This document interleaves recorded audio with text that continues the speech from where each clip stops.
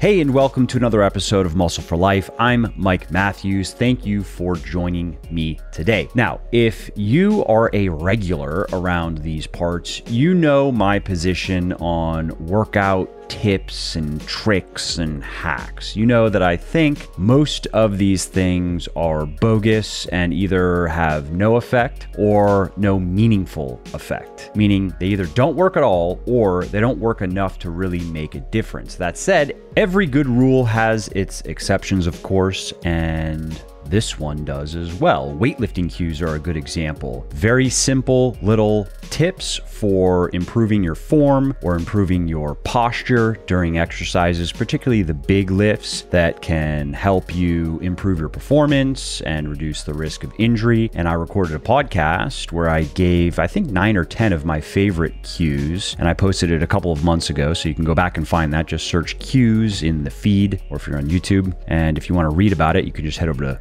legionathletics.com, search for cues, and you'll find an article on the subject. Another good example is the mind-muscle connection, where you just focus on the muscle groups that you're training while you are training them. And some research suggests that it can enhance muscle growth over time, and particularly with isolation exercises. That said, the effect appears to be small, and the evidence is currently weak because there's just not much research on this. But a clear benefit that you can immediately experience of using the mind-muscle connection principle by just focusing on the muscle groups that you're training when you're training them is you can enhance the quality of your reps, because by really paying attention to what you're doing, you're going to make sure that your rep tempo is where it should be. You're going to make sure that you are using a full range of motion. You are going to make sure that your form stays tight, and you are going to better estimate how many reps you still have left in the tank, which will ensure that you are working hard enough in each hard set, that you are not ending your hard sets too soon, that you're not ending with, let's say, 3 or 4 reps still left in the tank instead of 1 or 2.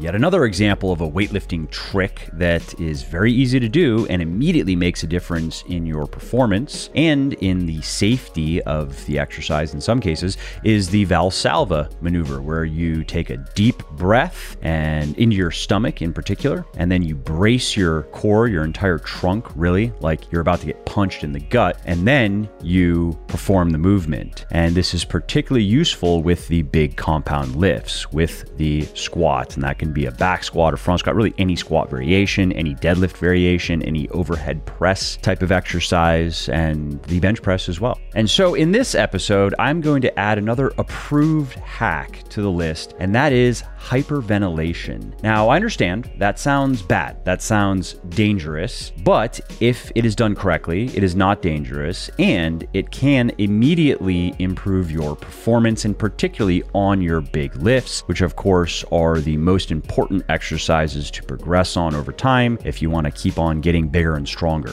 Also, if you like what I'm doing here on the podcast and elsewhere, definitely check out my VIP one-on-one coaching service, because my team and I have helped people of all ages and all circumstances lose fat, build muscle, and get into the best shape of their life faster than they ever thought possible. And we can do the same for you. We make getting fitter, leaner, and stronger paint by numbers simple by carefully managing every aspect of your training and your diet for you. Basically, we take out all of the guesswork, so all you have to do is follow the plan and watch your body change day after day, week after week, and month after month. What's more, we've found that people are often missing just 1 or 2 crucial pieces of the puzzle. And I'd bet a shiny shekel it's the same with you. You're probably doing a lot of things right, but dollars to donuts, there's something you're not doing correctly or at all that's giving you the most grief. Maybe it's your calories or your macros. Maybe it's your exercise selection. Maybe it's your food choices. Maybe you're not progressively overloading your muscles, or maybe it's something else. And whatever it is, here's what's important. Once you identify those 1 or 2 things you're missing, once you figure it out, that's when everything finally clicks. That's when you start making serious progress. And that's exactly what we do for our clients. To learn more, head over to www.buylegion.com. That's buylegion.com/VIP and schedule your free consultation call, which, by the way, is not a high-pressure sales call. It's really just a discovery call where we get to know you better and see if you're a good fit for the service. And if you're not, for any reason, we will be able to share resources that'll point you in the right direction. So again, if you appreciate my work and if you want to see more of it, and if you also want to finally stop spinning your wheels and make more progress in the next few months than you did in the last few years, check out my VIP coaching service at www.buylegion.com/VIP. Okay, so let's start this discussion with one of the primary physiological factors that limits our performance in our workouts. And we experience this as the burning sensation that we feel in our muscles as we get toward the end of a hard set. Now, the reason our muscles feel like they are burning is there are acidic compounds that are building up in the blood, including lactate, hydrogen ions, and carbon dioxide. And the harder and faster we contract our muscles, the more of this stuff there is in our blood, the more acidic our blood becomes. And that acidity impairs our muscles' ability to continue contracting. And that is one of the many reasons, but one of the main reasons as well, that our muscles fatigue during a workout. Now, we can mitigate this factor by improving our muscles' ability to remove these waste products before they can hinder performance. And there are several ways of doing this. We can train more. That's one very simple, straightforward way of doing it, is just building our muscles' capacity for working hard. And we can take supplements. Beta-alanine is an example of a supplement that directly affects this physiological factor. Sodium bicarbonate is another example of a supplement that may be able to help. The evidence is weak, and also a caveat, if you are thinking about using it, is the dosing usually has to be high enough to cause gastrointestinal issues for some people. You might shit yourself during your squat session, so you've been warned. And yet another way to improve our muscles' buffering capacity, that's the technical term for what we're talking about, reducing the acidity of the muscles, reducing the amount of acidic components that are building up in the muscles, appears to be hyperventilation. Now, what do I mean by that? Well, hyperventilation is rapid, deep breathing that causes you to exhale CO2 much faster than you inhale O2. And what that does is reduce the amount of CO2 in your blood. And in theory, lowering the level of CO2 in your blood should lower the level of acidity in your muscles. And if you were to be able to do that during a workout, then theoretically you should be able to train a bit harder. You should be able to get more reps in each set, for example. And that is what a team of scientists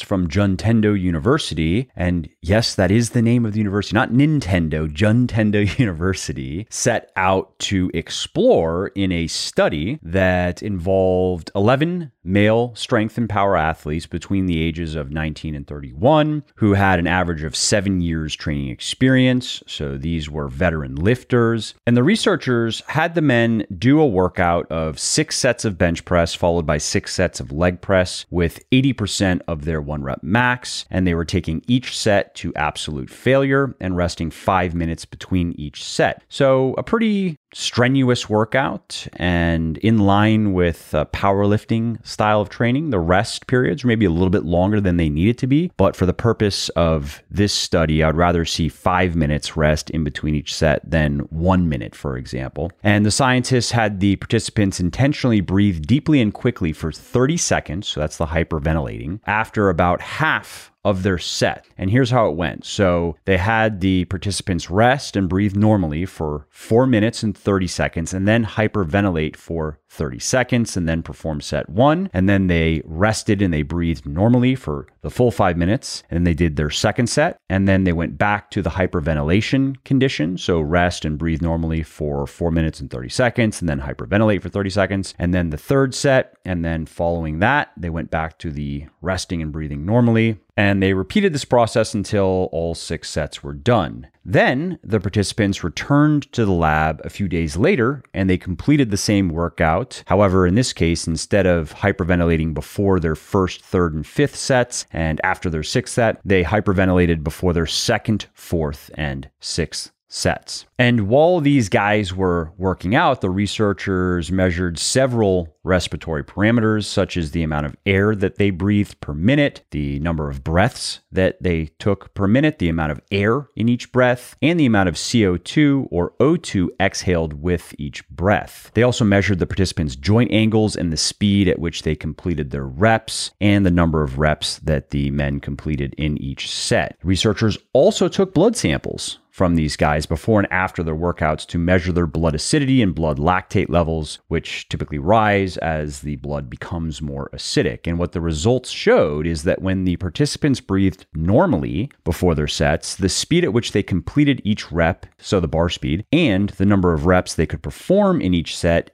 decreased as their workouts dragged on. When they hyperventilated after a set, though, they were able to perform significantly more reps in the next set, and they didn't experience the normal drop in reps throughout their workout that was occurring when fatigue really started to set in. So, for example, after 4 sets of leg press and then breathing normally for 5 minutes, most participants got about 2 fewer reps on their 5th set. After 4 sets of leg press and hyperventilating, though, most participants got about 2 more reps on their 5th set. Now, hyperventilating also helped the participants maintain the speed at which they completed their reps, which is what you would expect in the case of getting more reps, right? Because as the bar slows down, you approach failure. In fact, if you have the right equipment monitoring you and monitoring the bar speed while you are lifting, you can accurately predict, well, the equipment can accurately predict how many reps you still have left just based on the bar speed. So regardless of what you think you can still do, the bar speed will be a more accurate indicator of how much you can actually do before you fail. Now, if you are an experienced weightlifter, chances are your intuition about how many reps you still have in reserve will be highly accurate, but sometimes when the weight is heavy and you're on your 3rd or 4th set of a big compound lift and your legs are on fire, let's say you're squatting and you're struggling to remain upright, you're struggling to maintain your posture, you can think that you only have 1 or 2 reps left when you actually could get, let's say, 3 or maybe even 4. Not in the case of, if you think you have 1 and you're an experienced weightlifter, you probably don't have 4, but you can think you have 2, at most 3, and actually have 4. And again, bar speed would accurately predict that you indeed could get 3 or 4 reps when, again, you may think you could only get 1 or 2. Anyway, getting back to this study, what the scientists found is hyperventilating helped the participants maintain bar speed, which then translated into more reps, and it also made their blood pH return to normal much quicker than when they didn't hyperventilate. And that meant then less muscle fatigue, which again produced more reps per set. Now, as interesting as this study is, there are a couple of things to keep in mind. The first is it involved a small number of people, just 11, which raises the possibility that the results might be exaggerated due to that small sample size. So we'll have to see if this study gets replicated in the future and what the outcome is. Something else to keep in mind is the workouts did involve taking every set to absolute failure when muscle acidity and fatigue tend to be highest. So it is possible that you wouldn't notice the same benefits when you are ending your hard sets a rep or 2 shy of this point. That said, you can give it a try and see what happens. If you keep good training logs, and you should be, you'll quickly know if it's making a difference or not. If you like what I'm doing here on the podcast and elsewhere, definitely check out my VIP one-on-one coaching service, because my team and I have helped people of all ages and circumstances lose fat, build muscle, and get into the best shape of their life faster than they ever thought possible, and we can do the same for you. And here's how to do it. So the first rule is you hyperventilate for 30 seconds, and not more than that, not less than that. This same group of researchers conducted a previous study on hyperventilation and exercise, and in this case, it was cycling sprints. And what they found is that 15 seconds of hyperventilation before a cycling sprint was not enough to produce any benefits. 30 seconds did and didn't cause any negative side effects, but 45 seconds was enough to cause some mild discomfort, which then wiped out the performance benefits. So 30 seconds really does seem to be a sweet spot. And before you go and do this in the gym, do it at home. So lie down on your couch and take a deep breath every 2 seconds for at least 15 seconds. So it's about 7 deep breaths, and then breathe normally for a few minutes and see how you feel. If you don't experience any discomfort or lightheadedness, then repeat the same protocol for 30 seconds. And again, then rest, breathe normally for a few minutes. And if you feel fine, try it for 45 seconds. And the reason you want to do that is just to ensure that you're not going to have any issues with 30 seconds when you're in the gym. So once you are sure that you are okay doing 30-second hyperventilation sets on the couch, get in the gym and try it before a warm-up set when the weight is light. Again, just to ensure that it's going to work the way we want during your hard sets. And do it for each of your warm-up sets. So I rest about a minute to a minute and a half in between my warm-up sets. So in this case, let's just say it was a minute. Let's say it was 60 seconds of rest. I would breathe normally for 30 seconds, and then I would do 30 seconds of hyperventilating and then do my next warm-up set. And if that goes well, then you can give it a go with your hard sets, with your heavy sets. And I would recommend that you start with exercises that have the least potential to get you hurt, like the leg press, deadlift, barbell row, or chin up or pull up. Because during any of those exercises, if you do start to feel negative effects, you can quickly just re-rack the weight in the case of the leg press, or you can just drop the weight in the case of the deadlift, barbell row, or you can just drop down from the chin up or pull-up bar safely. However, if you are squatting, it is going to be harder to bail on the set safely unless you have practiced it, unless you know what you're doing, especially when the weight is heavy and you're deeper into a set. And then, for example, you start to feel lightheaded. Now, that is not to say you can't use this technique with the squat, of course. I'm just recommending that you get used to it with exercises that will allow you to safely apply it and see how your body responds. And if your body does not respond well, if it makes you feel uncomfortable, then don't bother with it. The risk is not worth the reward. It is at best a technique for getting a couple of more reps in your hard sets, which of course over time can translate into faster muscle and strength gain, but you can do just fine without it as well. So don't try to force it if it just doesn't work for you for whatever reason. Oh, and one other thing worth mentioning is research shows that this method is more likely to work with compound exercises than isolation exercises, and that is simply because it works by reducing blood acidity levels. But if your blood acidity levels are already fairly low, as they are when you're doing isolation exercises, or at least many isolation exercises, because you're usually training smaller muscles that don't result in as many of these acidic compounds being created, then of course, further lowering your acidity levels is not likely to offer much benefit. All right, well, that is it for the hyperventilation hack. I hope you have found it interesting, and I hope it helps you get jacked a little bit faster. I have a lot more coming to help with that as well, of course. I have an interview I did with my mom, who used my Thinner, Leaner, Stronger program to lose 11 pounds and double her whole body strength, as well as the next installment of Says You, which is a series of episodes where I address challenges. I ask people over on Instagram to let me know what they disagree with me on. And then I pick the ones that either stand out to me as particularly interesting or topical or just commonly talked about or asked about, and I address them here on the podcast. And in the next Says You, I'm going to be talking about the 4 to 6 rep range, and I'm going to be addressing the claim that it doesn't suit everyone, that some people should not be training in that rep range. I'm going to talk about mobility work because somebody disagrees with the lack of mobility work in my routines, and I'm going to be talking about targeting individual quad muscles with different exercises. For example, it is commonly claimed that if you elevate your heels when you squat by putting a plate underneath them, for example, then you can emphasize the vastus medialis, also referred to as the VMO or the teardrop muscle on the front of your leg. All right, well, that's it for today's episode. I hope you found it interesting and helpful. And if you did, and you don't mind doing me a favor, could you please leave a quick review for the podcast on iTunes or wherever you are listening from? Because those reviews not only convince people that they should check out the show, they also increase the search visibility and help more people find their way to me and to the podcast and learn how to build their best body ever as well.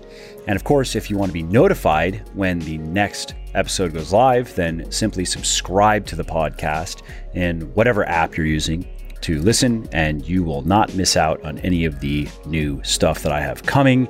And last, if you didn't like something about the show, then definitely shoot me an email at mike@muscleforlife.com and share your thoughts. Let me know how you think I could do this better. I read every email myself, and I'm always looking for constructive feedback. All right, thanks again for listening to this episode, and I hope to hear from you soon.